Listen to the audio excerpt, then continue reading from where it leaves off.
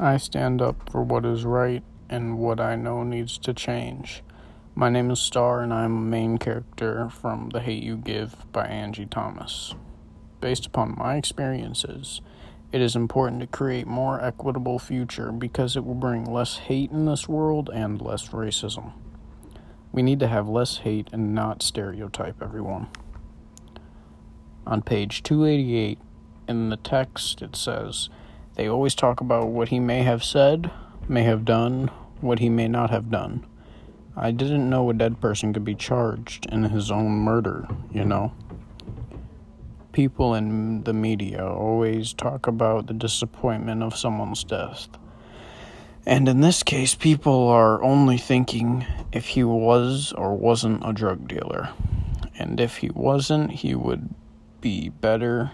And because of this downside, they think he caused himself to get killed. I am trying to explain that Khalil didn't have much money and he sold drugs for family reasons. And she wishes it wasn't that way, but things aren't equitable. Yet, for him to be able to have the money for his grandma, I can't stand what is happening to my community, and I have to stand up for this.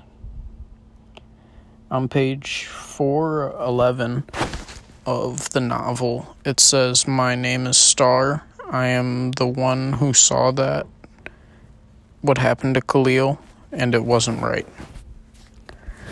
I am speaking up at protest, and I finally revealed that I was the one with Khalil, and I think it was not okay what happened to Khalil.